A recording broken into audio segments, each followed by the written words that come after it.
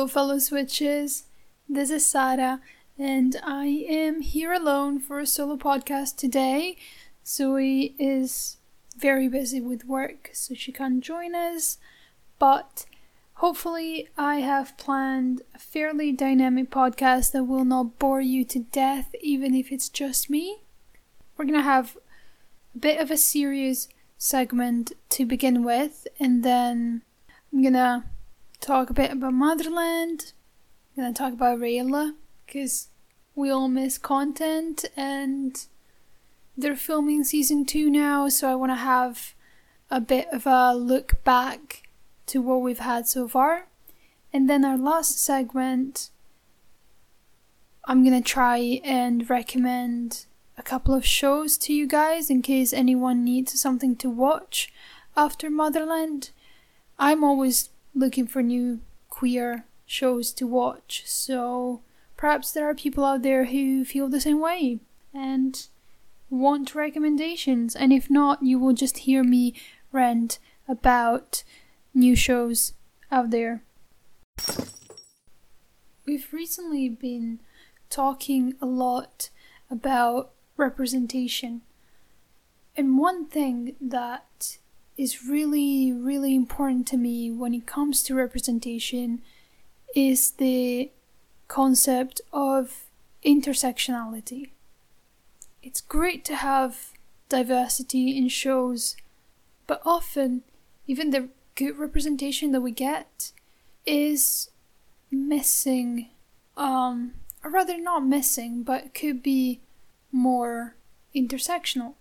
Because the truth is that a lot of people will fall in more than one minority category, and it's underrepresented.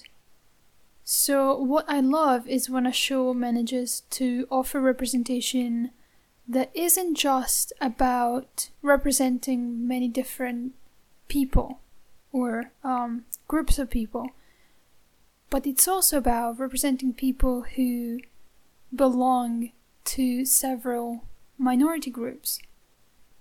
Let's start with Motherland.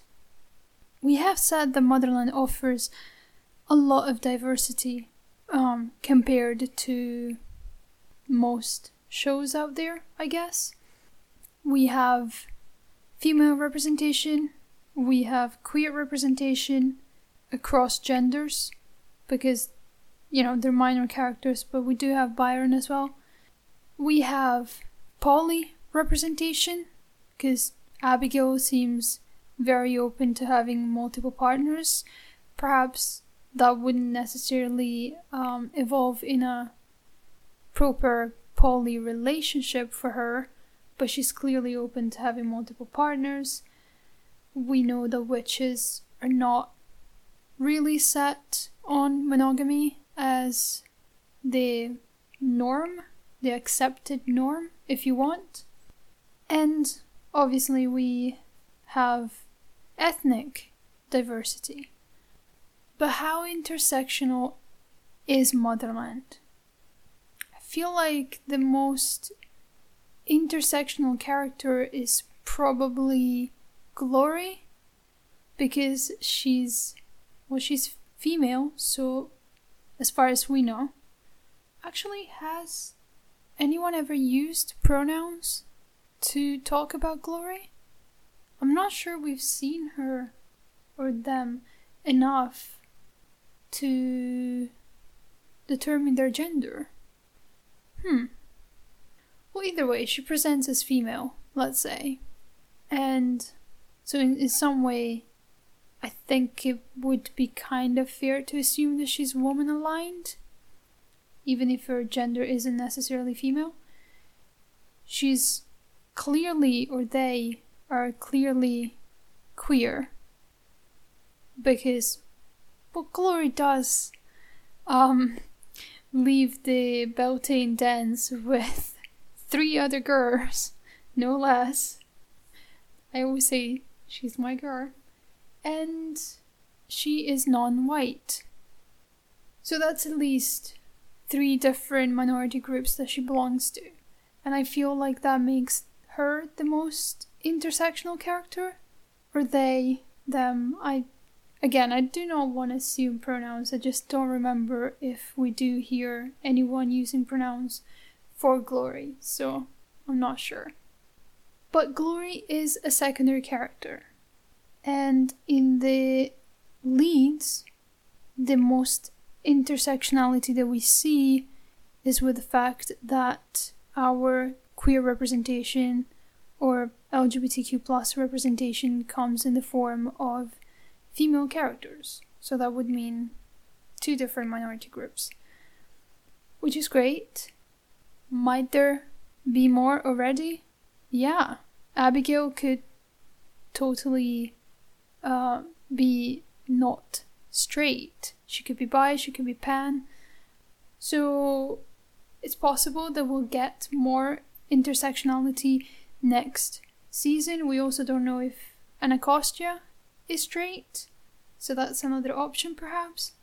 Anyway, gay talk aside, I do think intersectionality is very, very important, and because there have been instances in the fandom where the issue of intersectionality has been brought up, not perhaps directly, but indirectly, and there have been different reactions to it, I just want to clarify one thing. A character being intersectional, and so offering representation to more than one minority, does not in any way invalidate any of the singular per se representation that it offers.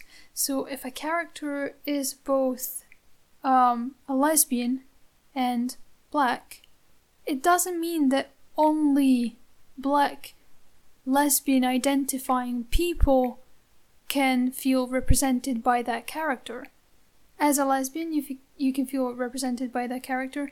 As a black woman, you can feel represented by that character. As a black person, you can feel represented by that character.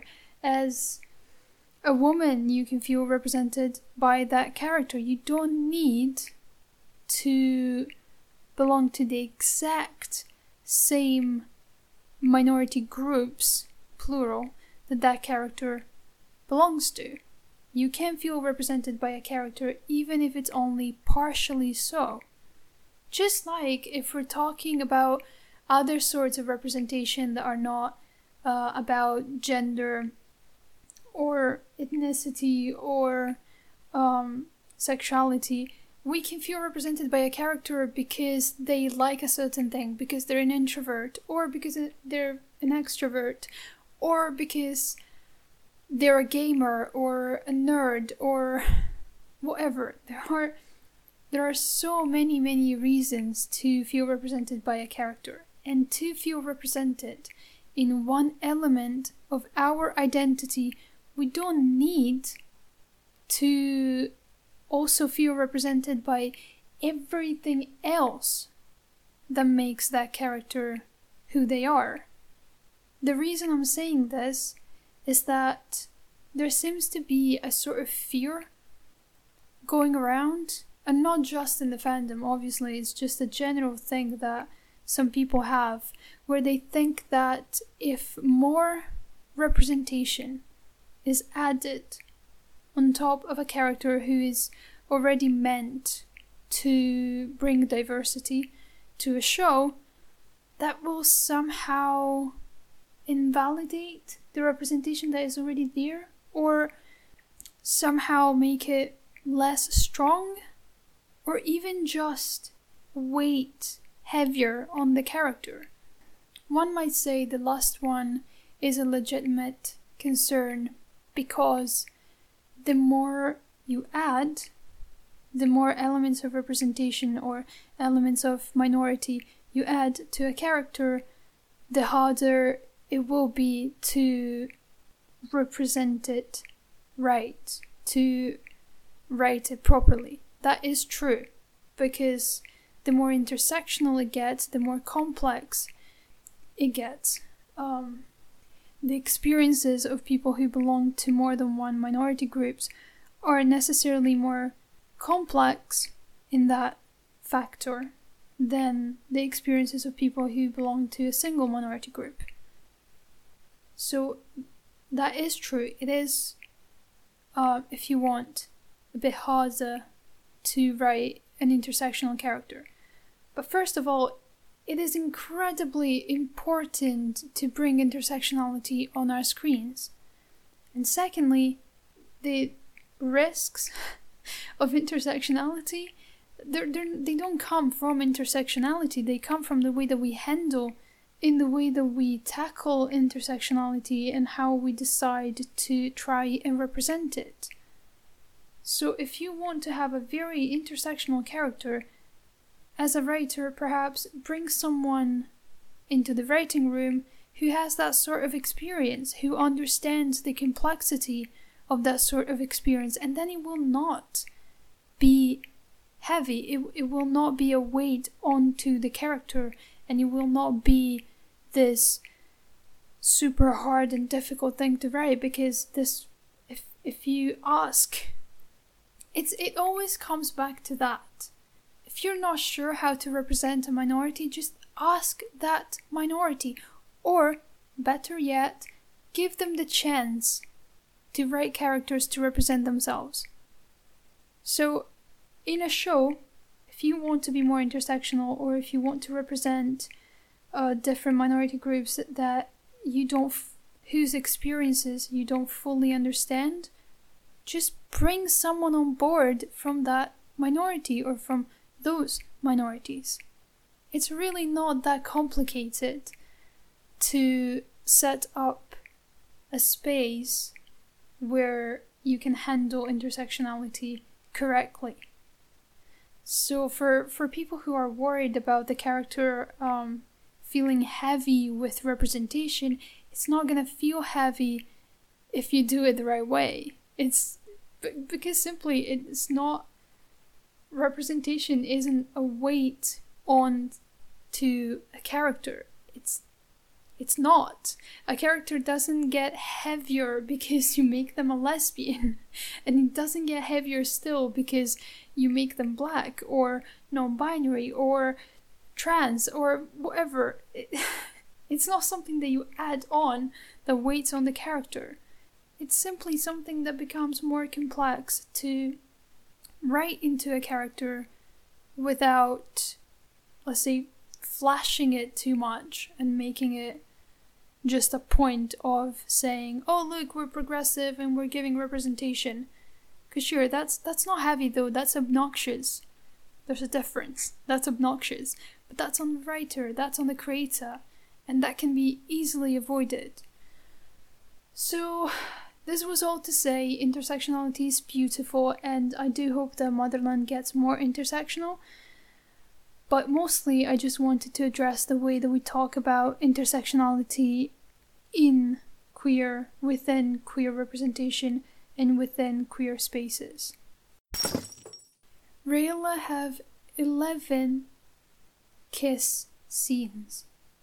This does not mean individual kisses, it just means they have 11 scenes where they end up kissing.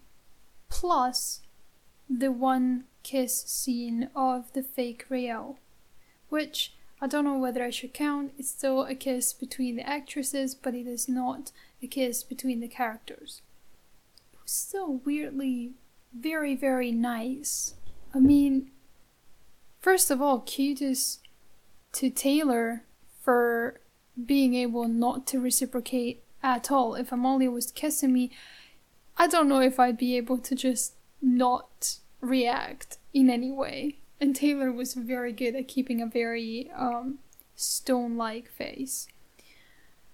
And kudos to Amalia because, wow, the way that she knows obviously that that's not Raelle in the scene. She's aware that Taylor is not playing Raelle in that moment. And she knows how the scene is gonna go. Plus, she's working with an uncooperative partner. She's working with Taylor while Taylor has to be completely indifferent to her, be completely cold. So kudos to Amalia for still being able to show the amount of passion and desire that she has for Rael, it was a very intimate and, in a very silly way, passionate kiss on Scylla's part. So I really, really did appreciate it, and now I've gone into a mini rant about a fake kiss, which is great, fantastic. But going back to the actual Rayla kisses, we have 11 scenes where they kiss, and for the first 5 episodes, we have 2 Rayla kiss scenes in every episode. There's only one episode where there is only one scene where they kiss, because it's episode 7, where it's the, reunion while Scylla is in the cell. And that's the only episode where, when we get Rael and Scylla kissing, it's only one scene instead of 2.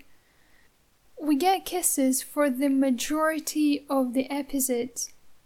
I'm not gonna spend so much time on this segment, but I do want to point out how amazing the acting is when it comes to the intimate scenes, and how different these scenes are from what we usually get on TV, especially in a show like Motherland, where there's not so much focus on the relationships, other than how, or rather you wouldn't expect there to be so much focus on the relationship, considering it's about witches and terrorist organizations and witch hunters.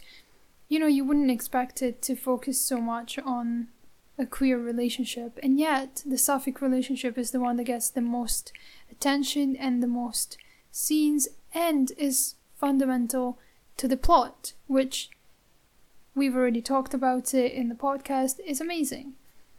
But I want to spend a couple of minutes just appreciating how real the scenes feel. We get, first of all, the first kiss leads to sex. And that scene is incredible. It is so powerful and so sexy in a very, it's like at the same time quite innocent, because it's not like we see anything really. There's no nude whatsoever, but it still feels incredibly sexy and intimate and passionate. There is so much passion in that sex scene, while remaining very PG in the sense of what is actually shown. And the details put into it are phenomenal. They're the hand trembling, the lip tremble. Scylla's lip trembles when Rael is pushing her against the wall. It's a detail that kills me every single time, and kinda makes me have Lexa flashbacks, which are not flashbacks that I can handle, because I can't. But it's just amazing, because it's really hard. I would imagine it would be really hard to fake that. I don't think I can make my lip tremble. So the amount of emotion that the actresses were putting in that scene is unbelievable, and it really tells you how good their chemistry is. And then we have her hand shakes when Rael is undoing her belt. She shakes. It's so beautiful, and the way that she closes it into a fist and reopens it, there is so much in just that one detail. And it feels so incredibly real. It doesn't feel like it's done on purpose to, carry the idea of their desires. It's not that. It doesn't feel like it's for us. It really feels like they're in the moment, and it's one of the most real scenes that I've seen of a sapphic couple that were not acted by two queer actresses. Not that we know for sure. I'm not assuming, and I'm just gonna say, not knowing, this was still the most real kiss. Not to mention how Amalia makes her voice tremble, and she sounds so breathless. It's beautiful. The details are incredible, and it's not something that we get very often. And then their second kiss is quite sweet, because the smiles on their faces, the second scene, I mean, the one where Raelle goes back to Scylla's room again before the episode ends, they really represent the kind of emotion that you feel when you connect so deeply with someone so soon. It's like, I don't know, but I've been through that. I understand that. I feel and I relate to what they're feeling. And I think it's beautiful to show this. You know, there's the lesbian stereotypes of how we go so fast. And, I mean, in part, it's kinda a tiny bit true. There is a bit of truth there. So I can't complain too much when we get cliches like that. But this kind of going fast is realistic. Because it's not that we rush into things. Well, it is. Like I said, a tiny bit truth in there. A tiny bit of truth in there. But, you know, this is perfect. This is the kind of fast pace that you get, because Raelle is in a place she doesn't really want to be at Fort Salem, and Scylla becomes what she looks forward to every day, the reason why she even enjoys being at Fort Salem. So it makes sense that it's so intense and so fast. Even though the relationship isn't that fast, because the first I love you is quite a few months apart. It's in spring, at least, maybe even early summer, and they begin the relationship in autumn, supposedly. So that's quite a bit afar. I think every time I said I love you to a girl, I think it was faster than that. So kudos for waiting, Scylla, because we know you were whipped way earlier than that. And kudos to Raelle for not saying it first, because Raelle was so smitten with Scylla. Like, we know that she's taken from the first moment. I mean, those siren eyes of Amalia's is a bit hard to not to fall in love right away. So kudos to Raelle for not saying it first and very early in the relationship. I don't know if I would have resisted that long, so they didn't go that fast after all. In episode 2, we open with a bed scene. That is the flavor of that. It's something that we don't get very often with sapphic couples in fantasy shows. And it felt so good. The representation of that felt so good. The fact that Raelle gets in trouble because she's late. Oh, I can relate to that. Yeah, pretty girls make me late. I would definitely struggle. And I like the way they portray that. It's not too much, it's not too intense, but it's just the right amount. We see that, you know, they don't want to leave each other until Scylla kind of annoys Raelle, and Raelle is like, yeah, right, I'm out of here. If you won't tell me the truth, I'm out of there. Which is cute, and I found Scylla's reaction to that adorable. The expression that she has is like offended that her seduction skills are not working. It's beautiful. Fantastic. That is all I'm gonna say about their kisses, because I could honestly talk about this for hours. So I'm gonna leave it at that, and next episode we are gonna rate Rayla kiss scenes. When Zoe's back, we're gonna find out what her favorite scene is and what my favorite scene is. And if you guys want to tell what yours is or what your least favorite is, drop us a comment. Let us know. Okay, so finally time for recommendations. There are 3 shows, mainly, all of them kinda new, that I wish to recommend to you guys. 2 of them in particular.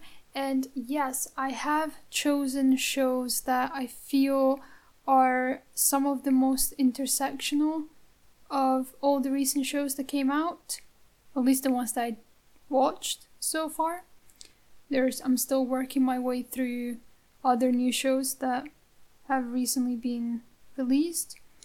So my top 3 of new shows this year, I think they were all out this year. One of them might have come out like at the end of last year, but anyway, moving on. Number 1 is Vagrant Queen. Now, bear with me. Vagrant Queen was coming out as Motherland was coming out, and I love it. It's not a big show, it's not this great quality show, it's quite quirky, it looks like a low budget show, so some of you might not enjoy that, but it is so funny and so adorable and so gay. Just incredibly gay. For those of you who are fans of Wynonna Earp, Tim Rosen is in this. Tim plays Doc Holliday in Wynonna Earp, and in Vagrant Queen, he's kind of the comedy character. He's amazing. I love him. He's the best friend of the protagonist, and he's one of the leads. The thing that I love the most about this show, the protagonist is a black queer woman, a badass, and so much gay panic that goes on with her. She's adorable. She's one of those people who, she can kill you in probably 100 different ways. But if a pretty girl says hi to her, she's completely useless and doesn't know what to do with herself. And it's adorable, and I love it, and I feel so represented. Because that's me. I'll talk about how tough I am and how I can fight and all this, blah blah blah. And then pretty girl says hi, and I'm like, hi. I'll forget my name. Women are my weakness. They're not my weakness, they're my strength, but also my weakness, because they kill me several times a day. But anyway, I love the representation of just gay uselessness and panic, and I'm using gay as an umbrella term because I don't know exactly what her sexual orientation is. She might be gay, she might be bi, she might be pan, I don't know. I don't think it was specified in the show. And then her love interest is this super cute lesbian. I'm gonna assume she's a lesbian because there's a very, very strong focus on her attraction to women. She could still be bisexual. I think I read somewhere that she was a lesbian.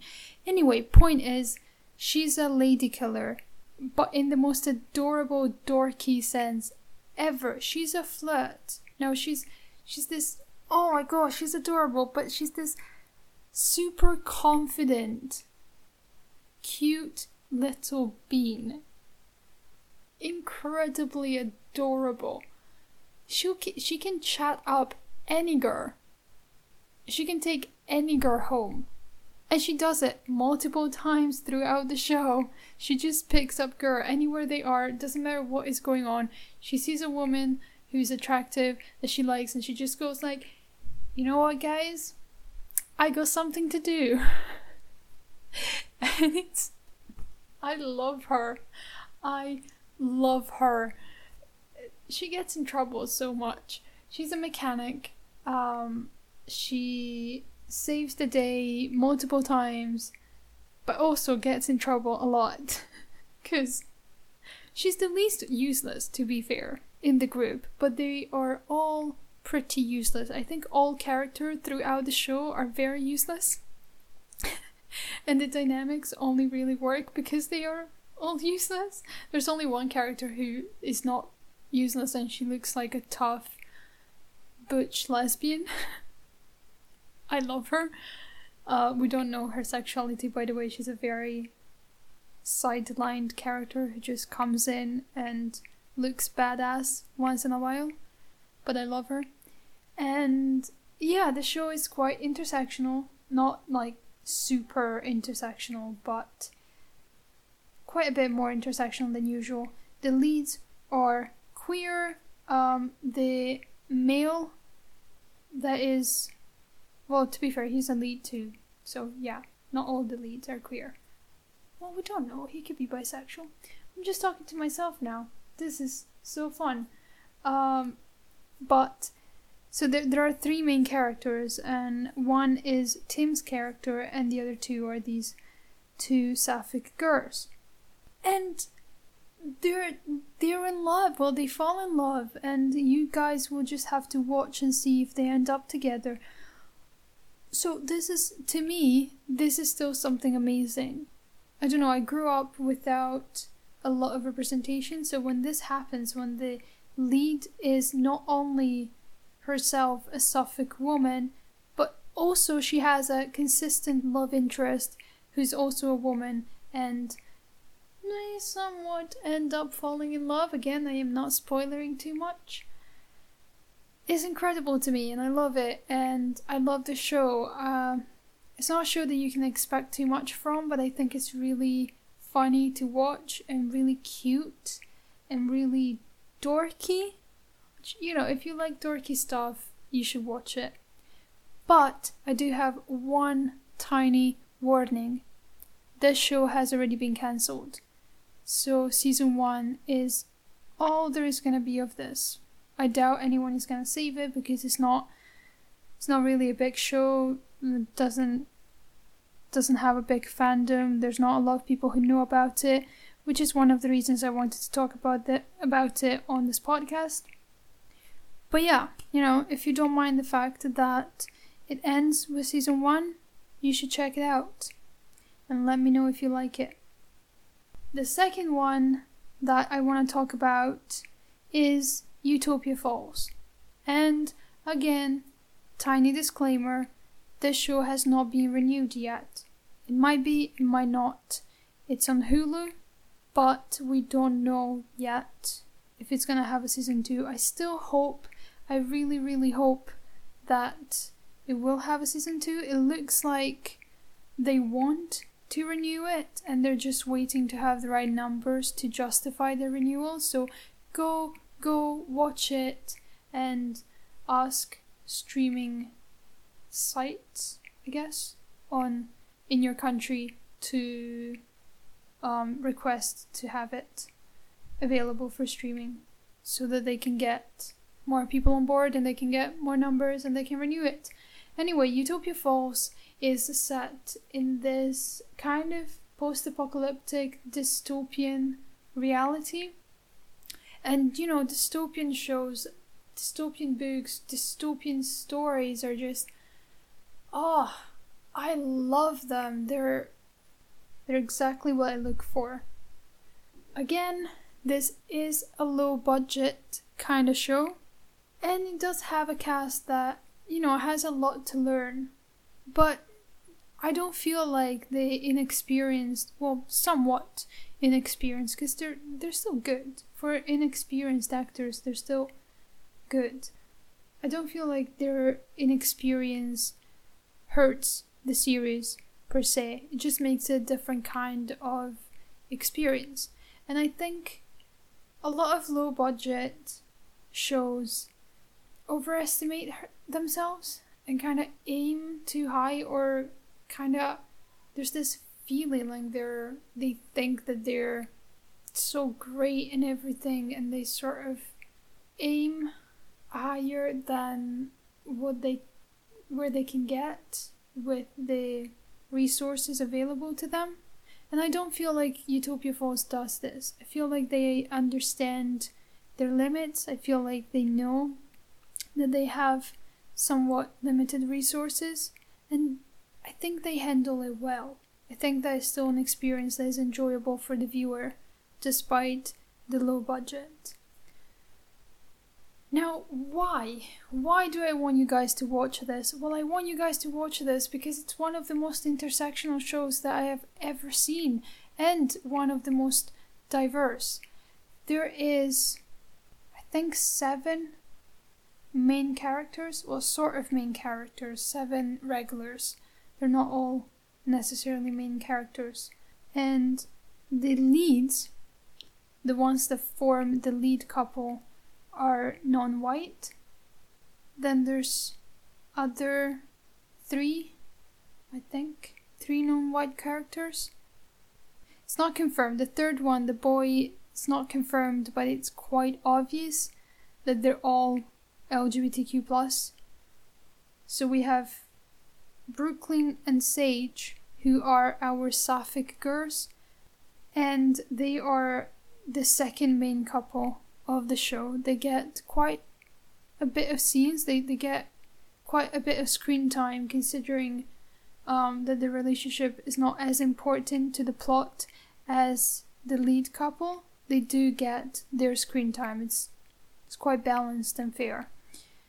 And the relationship is adorable, and it's set up from the very beginning, so all the little signs that you see, you don't have to wonder, is this just subtext? Will this ever happen? Yes, it will happen! And spoiler alert, because I feel like you can stop listening and skip ahead 10 or 20 seconds, but I feel like it's always a nice thing to know that there is a happy ending! Or, whatever's version of it there can be, considering the ending of season 1, but still counts. And the third queer character, who again is not confirmed yet, but it's almost confirmed through the actor and the creators. It's kind of confirmed. It's a guy, also non-white. Don't know whether he would be gay or bisexual or pan. And there also might be one other queer character, also not confirmed, and also don't know what sexual orientation exactly he would be. There's only one straight white male character, which is beautiful. Not the character, the fact that there's only one. It's just fantastic. Well, potentially 2 if the other queer character doesn't turn out to be queer, but I'm fairly confident that he is queer. So now I'm completely ranting about this, but yes, go watch for representation, go watch because it's a very cute show, go watch because the story is actually quite interesting, and who doesn't love dystopian stories? Who doesn't? Plenty of people, I suppose, but it's a cool genre. You should try to get into it. Or not. Just watch for the gays. That's also fair. The gays are beautiful. They're so cute. They're so cute. They're so cute, and there's so much drama. There's quite a bit of drama that could have been avoided, and I feel like it wasn't completely fair to one of the characters. But listen, the actress who plays Sage, looking all grumpy and angry, is just so adorable that you really don't mind the drama. You really don't mind the angst. And Brooklyn looking all sad and heartbroken, it's just, it tugs at my heart. and so beautiful. So yeah, you'll enjoy the pain too. Don't worry. And it won't last forever. So just go watch, feel safe.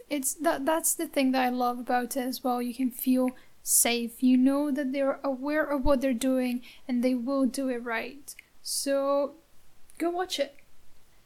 The last show that I'm gonna recommend to you guys, and it's of the three that I selected, is the least intersectional. It is Dear Me. So Dear Me is also in danger of being cancelled. It's kind of been dropped by the channel that was hosting it. So now they need to find someone else that can take them on board. So it's not fully cancelled yet, but in very, very much danger to be cancelled. This is great. I'm just giving you guys shows that potentially only will have one season.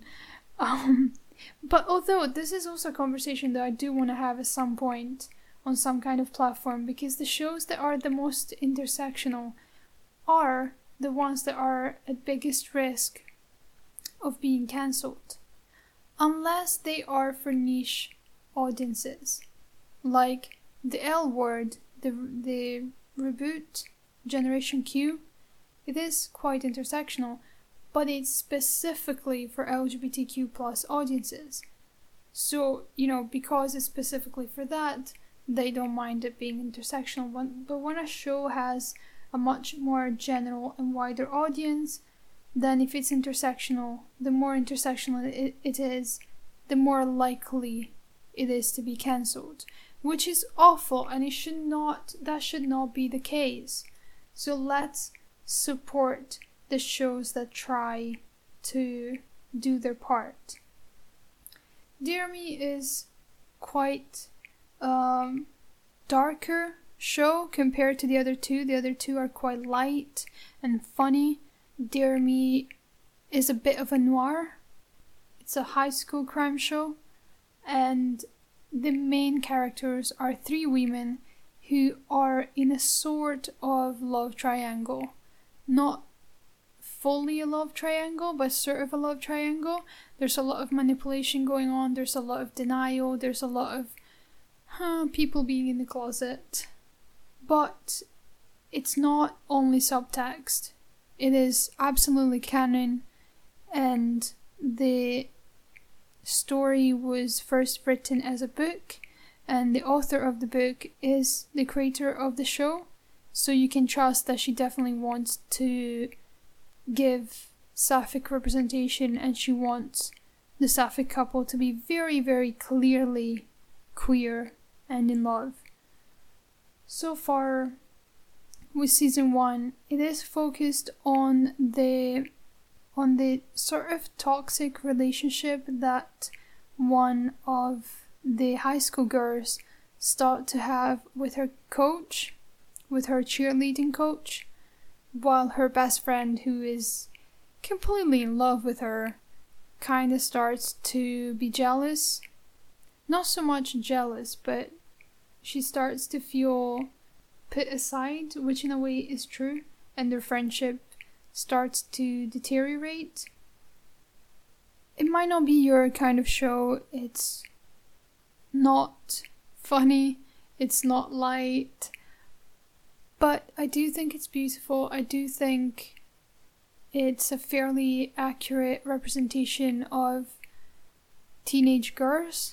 There's quite a few issues that it tackles that are a bit heavy, but I do think that the feelings, the repressed feelings, well, somewhat repressed on one side, I suppose, are portrayed quite beautifully and realistically. So I don't know, if it's your kind of show, go have a watch and let me know what you think, maybe. Okay, I think that's it for today. As always, let us know if there's anything that you want us to talk about on the podcast. You can leave us a comment, you can send us a message on Twitter or Instagram at Switches Podcast. You can even email us at mfswitches@gmail.com. Stay safe and thank you for tuning in.